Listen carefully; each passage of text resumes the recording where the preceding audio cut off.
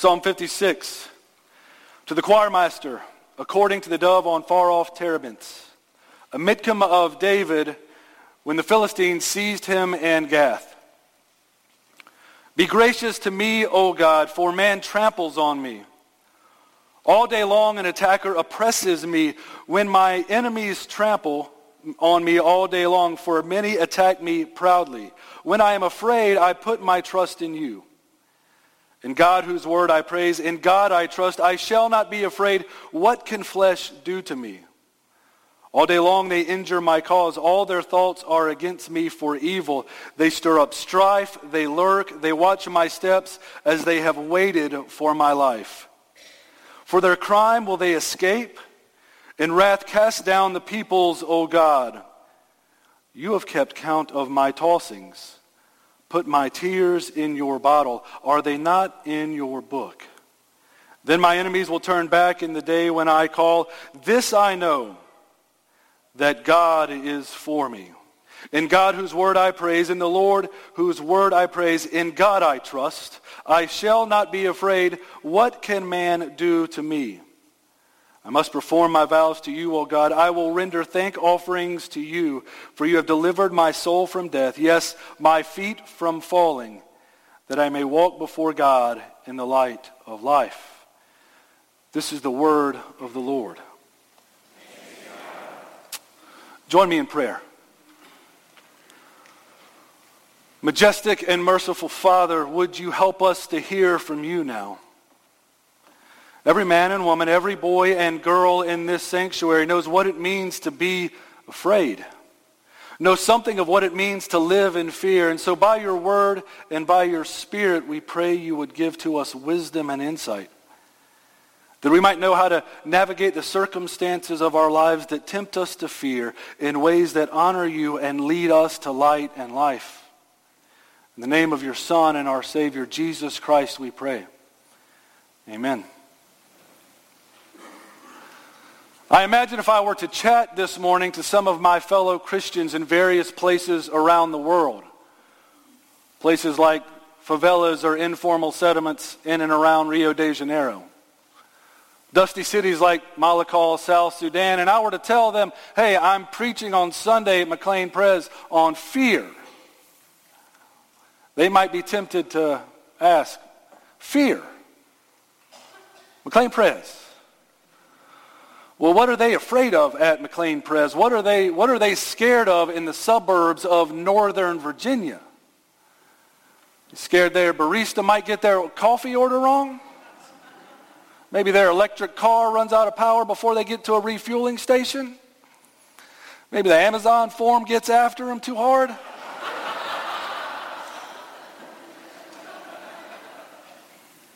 We can acknowledge that for the vast majority of us here, we don't face imminent or regular threats of physical violence against us. And we'll see here in Psalm 56 that David indeed does face those kinds of threats, but he speaks of other harms that are headed his way as well. But all of us in this sanctuary do battle with fear. We do face fears week in and week out, day in and day out. Well, what do we fear? How about when our company loses that contract and now there's going to be downsizing? How about kids when you're starting at a new school? You can be scared of that. How about my single friends? Sometimes we're scared we might never find the one.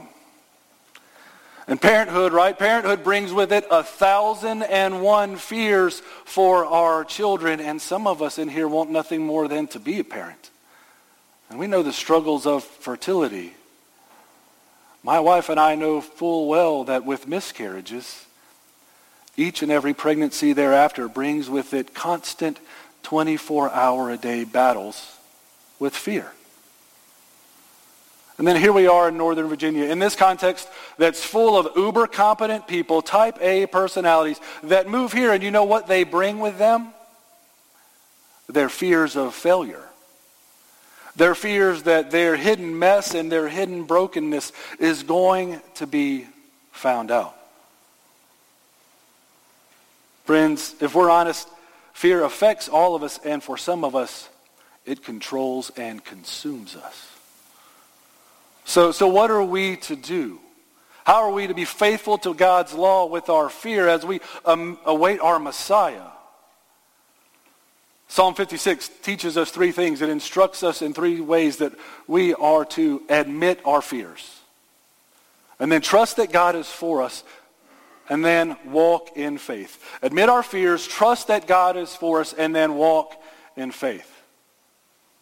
We see that David admits his fear. We see it there in verse 3. He says, when I am afraid. That's right. David, the warrior, the giant slayer, the one that they sing songs about of him slaying the 10,000s. He says, when I am afraid. So in this specific instant, in Psalm 56, why is he afraid? You know, this psalm has something that the other psalms you've studied this summer, that they didn't have. It has a context indicator there in the line right before verse 1. If you look there, it says, when the Philistines seized him and Gath. All right, and when the original audience would have read that, their heads would have been flooded with details of that scene. And if you want to know in depth those details, you can look at 1 Samuel 21 and 22. But let me give you a quick rundown. All right, David has been anointed king. He's slayed the giant, but he's not reigning as king right now. A guy named Saul is, and Saul is trying to kill him. All right, so David is on the run. He's on the run from his people and on the run from his land. And so he runs to a city called Gath. You want to know whose hometown Gath is? Goliath. Gath is Goliath's hometown. How bad does it have to be that you're running and taking cover in your enemy's hometown? But that's what happens. He rocks up there in Gath, and guess what? People start to recognize him. Right? Because that whole David and Goliath thing was a pretty public spectacle. And some of them actually say to the ruler of Gath, hey, that's the guy they sing those songs about. You know what David does? David starts letting some saliva run down his beard. He starts drooling on his beard. He starts acting crazy. And so the ruler of Gath says, listen, I got enough crazy people in my city. I don't need one more. And so that gives David an opportunity to escape. And so he runs and he hides in a cave. And our psalm this morning, Psalm 56, is one of three psalms that connect back to this time of David alone in a cave, on the run from his people and from his enemies. Humiliated from just acting like a fool, there he stands. That's the backdrop of this psalm. He stands alone, hunted, hiding in the darkness. And he writes about what his enemies want to do to him. 24/7, they seek to oppress and trample and attack. And then it's not just physical violence. Verses 5 and 6 say, hey, they want to injure my cause. They're twisting my words, stirring up strife. His enemies attack his reputation and his work. Some of you in the pews know all too well how hurtful that can be. And so it's painfully obvious from David's situation that he has to turn to God's mercy and God's grace. If you look at all of these cave psalms, Psalm 57, Psalm 142, and this psalm, they all begin in the same fashion. God, give me mercy. God, be gracious to me, because that's his only hope. Listen, it's almost impossible not to admit your fear when you are hiding in a cave. And you and I can't hope to deal with our fears until we admit them and until we turn to God for his grace and for his mercy. And that's a problem for many of us in this D.C. area. You want to know why? Because for many of us, we have such a wealth of resources and skills and talents and relationships that when we approach these circumstances that are frightful, we turn to them before we turn to God. We trust in them before we trust in God. It's tempting in this culture and in this context to trust in our intellects, to trust in our investment accounts, to trust in our networking skills. But let me tell you, those might work for a while to get you out of frightful circumstances. But sooner or later, you're going to find yourself in a cave. It might be a cave called cancer. It might be called sending your freshman off to college this fall. It might be being a freshman at college this fall. It might be dealing with a loved one's addiction or mental health issues. But at some point or some time, you'll find yourself in a cave. What cave are you in this morning of fear? What one have you been in recently? Because there will be circumstances that you can't buy your way out of, you can't think your way out of, you can't leverage your professional relationships to get out of. The best and only thing that you can do is admit your fear to God and plead for his mercy and grace. And here we believe that grace changes everything. We need to admit our fears, and then we need to trust that God is for you. Admit your fears and then trust that God is for you. David devotes the majority of this psalm to talking about what he does when he's afraid. And he even gives us a chorus in the middle of his song. You guys know how choruses work, right? They're repetition. They're there to impress a certain truth in and on our hearts. We just sang, he will hold me fast. He will hold me fast. For my Savior loves me so, he will hold me fast. Well, the chorus of this song, of David's song, we find it in verses 3 and 4 and 10 and 11. There's slight variations, but they basically say this: I put my trust in you, in God whose word I praise, in God I trust, I shall not be afraid. What can flesh do to me? What David does when he's afraid is put his trust in God. Not in himself, not in his ability to manipulate circumstances so that he doesn't have to be afraid. He says, no, I trust in you. You also see there that David's chorus makes a big deal about God's word, and God's word who I praise.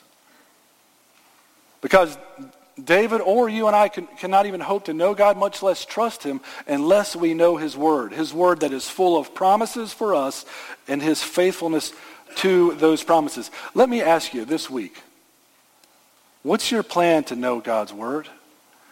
Not so you can have some kind of moralistic accomplishment or check off some spiritual box, but so that you can have any hope to trust in God when fear comes your way. Now, both of these choruses end with an interesting question there in verse 4 and verse 11. What can flesh do to me? What can man do to me? And when we read David write this, we're tempted to look back at him and say, seriously? What can man do to me? I mean, David, you just said, trample, attack, oppress. There's an 18th century Scottish poet named Robert Burns. And I'm not just quoting Scottish poets to get on James's good side. He has a phrase in one of his poems that gets at one way to answer David's question, what can man do to me? The poem is called Man Was Made to Mourn. It's a real pick-me-upper. But in this poem, there is a phrase that gets at the answer, and Burns' phrase speaks of man's inhumanity to man. Man's inhumanity to man. It's actually a phrase that Dr. Martin Luther King Jr. used to describe the atrocities he saw in the fight against civil rights. What can man do to me? Some of you know the answers to that question. Man can abuse me. Emotionally, verbally, physically. Man can abandon me. Man can betray me. You can go to United Nations refugee camps in South Sudan right now if you want to see what man can do to man.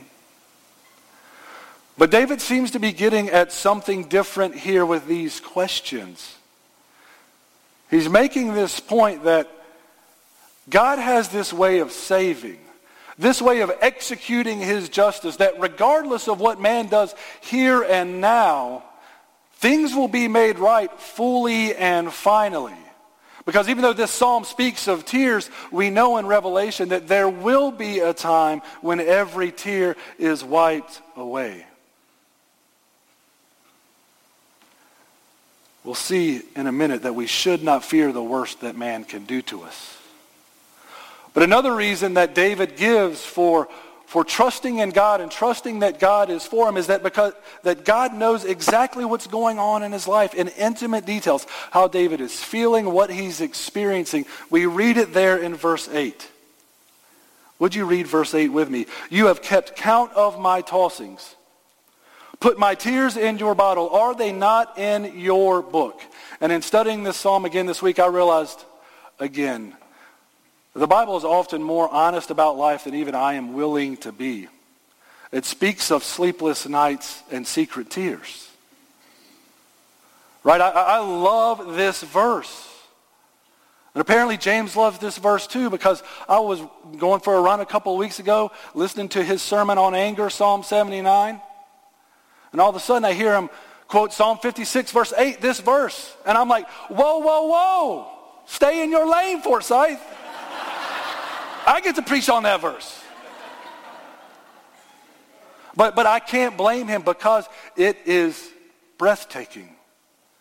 That the God of the universe, the sustainer and creator of all things, knows when I am awake at 2 a.m., in my new house, surrounded by unpacked boxes, battling with the fears that come along with this call to plant a church and uprooting my family and children from a neighborhood and a school that they love and starting all over again. God knows my tossings and my tears, and he knows yours too. That's why David trusts in his God. And remember, these Psalms are looking forward to a Messiah. And when this Messiah arrives, when he shows up on the scene, he speaks to these two realities.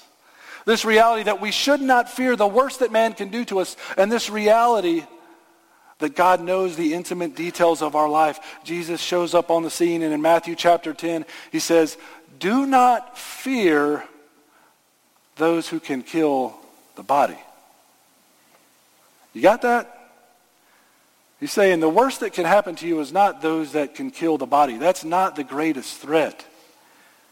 He said, do not fear those who kill the body but cannot kill the soul. Rather, fear him who can destroy both soul and body in hell. Are not 2 sparrows sold for a penny, and not one of them will fall to the ground apart from your Father? But even the hairs of your head are all numbered. Fear not. Don't be afraid, therefore. You are of more value than many sparrows. You see, if the Father reigns sovereign over sparrows, how much more so the lives of his sons and daughters?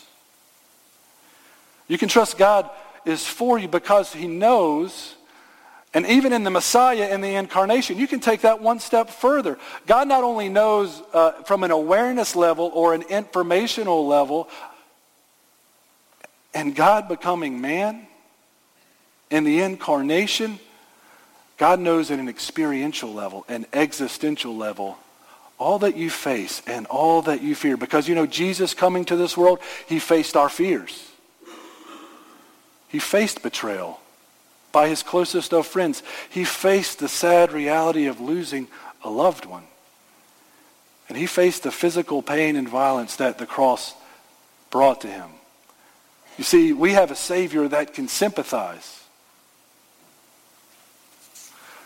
And so, let me encourage you this week as we wrap our heads around this reality that we can say with David, this I know. My God is for me. Because that right there is the antidote to fear. The knowledge that God is for you. The antidote isn't just to pursue safety, above all else. The remedy isn't trusting in your self-confidence. You don't arrive at fearlessness by pursuing safety or self-confidence. You arrive there by being deeply rooted in the knowledge that your God is for you. We need to admit our fears. We need to trust that God is for us. And Finally, we need to walk in faith. David ends this psalm by making it very clear that this knowledge, this confidence in his heart and soul and mind that God has formed, it changes the way that he acts. It affects his life. Remember, the Psalms equip us to experience the full range of human emotion, that we might be faithful to God's law as we await our Messiah. David's confidence moves him to faithfulness. He says, hey, I must perform my vows. I must give my thanks. In light of all that God has done for me, I can walk before him in the light of life. This first week was my first week on the job, but the past couple weeks, my wife and I snuck in here to enjoy some Sunday services and just get the lay of the land. And last week I was sitting right back there, and I heard a lady named Daphne share. And I hope to meet Daphne and her family at some point. But Daphne shared about fear and about faith in a way that aligns perfectly with what David is saying here. She shared about this fear that relates and is connected to her child with special needs. And how that fear had kept her isolated, kept her in a cave, if you will. And then she talked about how when faith came, it moved her out into community. And it just didn't move her out into community. It empowered her and others and moved her and others to actually love and serve and care for other families in the life of the church whose children might have special needs. That's what moving from fear to faith looks like. That's what walking in the light of life looks like. It also looks like a church that is radically committed to planting other churches. It's not safe to plant churches. It's not easy to plant churches. In so many ways and to so many people, it makes absolutely no sense to send people away from the church to go start something new. To give hundreds of thousands of dollars to start something new over there instead of pouring them in here. It takes faith. It's scary to start a new multi-site initiative. Right? It's new. It's uncharted territory. It would be so much easier and safer and more comfortable if we could just put things on cruise and enjoy the ride. But God does not call his saints to primarily pursue ease or comfort or safety. No, he calls us to be so radically rooted in the reality that he is for us that we're willing to lay ease and safety and comfort down so that others might know of his marvelous grace. So this week, take note of those things that cause you fear and turn to your God who is for you. And if you find yourself in your cave of fear in the days ahead, I want you to remember this, that your Savior found himself alone in a cave as well. There was a stone rolled in front of it. And there he faced his greatest enemies and our greatest enemies, sin and death. He defeated them for you and I, and he walked out of that cave into the light and into new life, and he invites us to do the same. That's where our hope lies. That's where our refuge lies. So when you're afraid this week, admit that to God.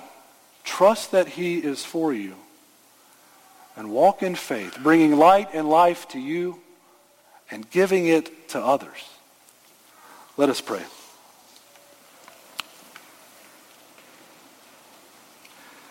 Father, we do confess that many times we are afraid. Day in and day out, in the wee hours of the morning, we toss and turn, and there are tears because of relationships, because of brokenness, because of our needs of provision. We are so easily tempted to be afraid. Would you help us? By your Spirit and through your community, would you help us turn our hearts to faith in you, to trust in you, and to know beyond a shadow of a doubt that you are for us because we see that in the cross of Christ. You gave us him. Why would you withhold any good things? Father, we surrender all of our needs to you this morning. In Christ's holy name we pray. Amen.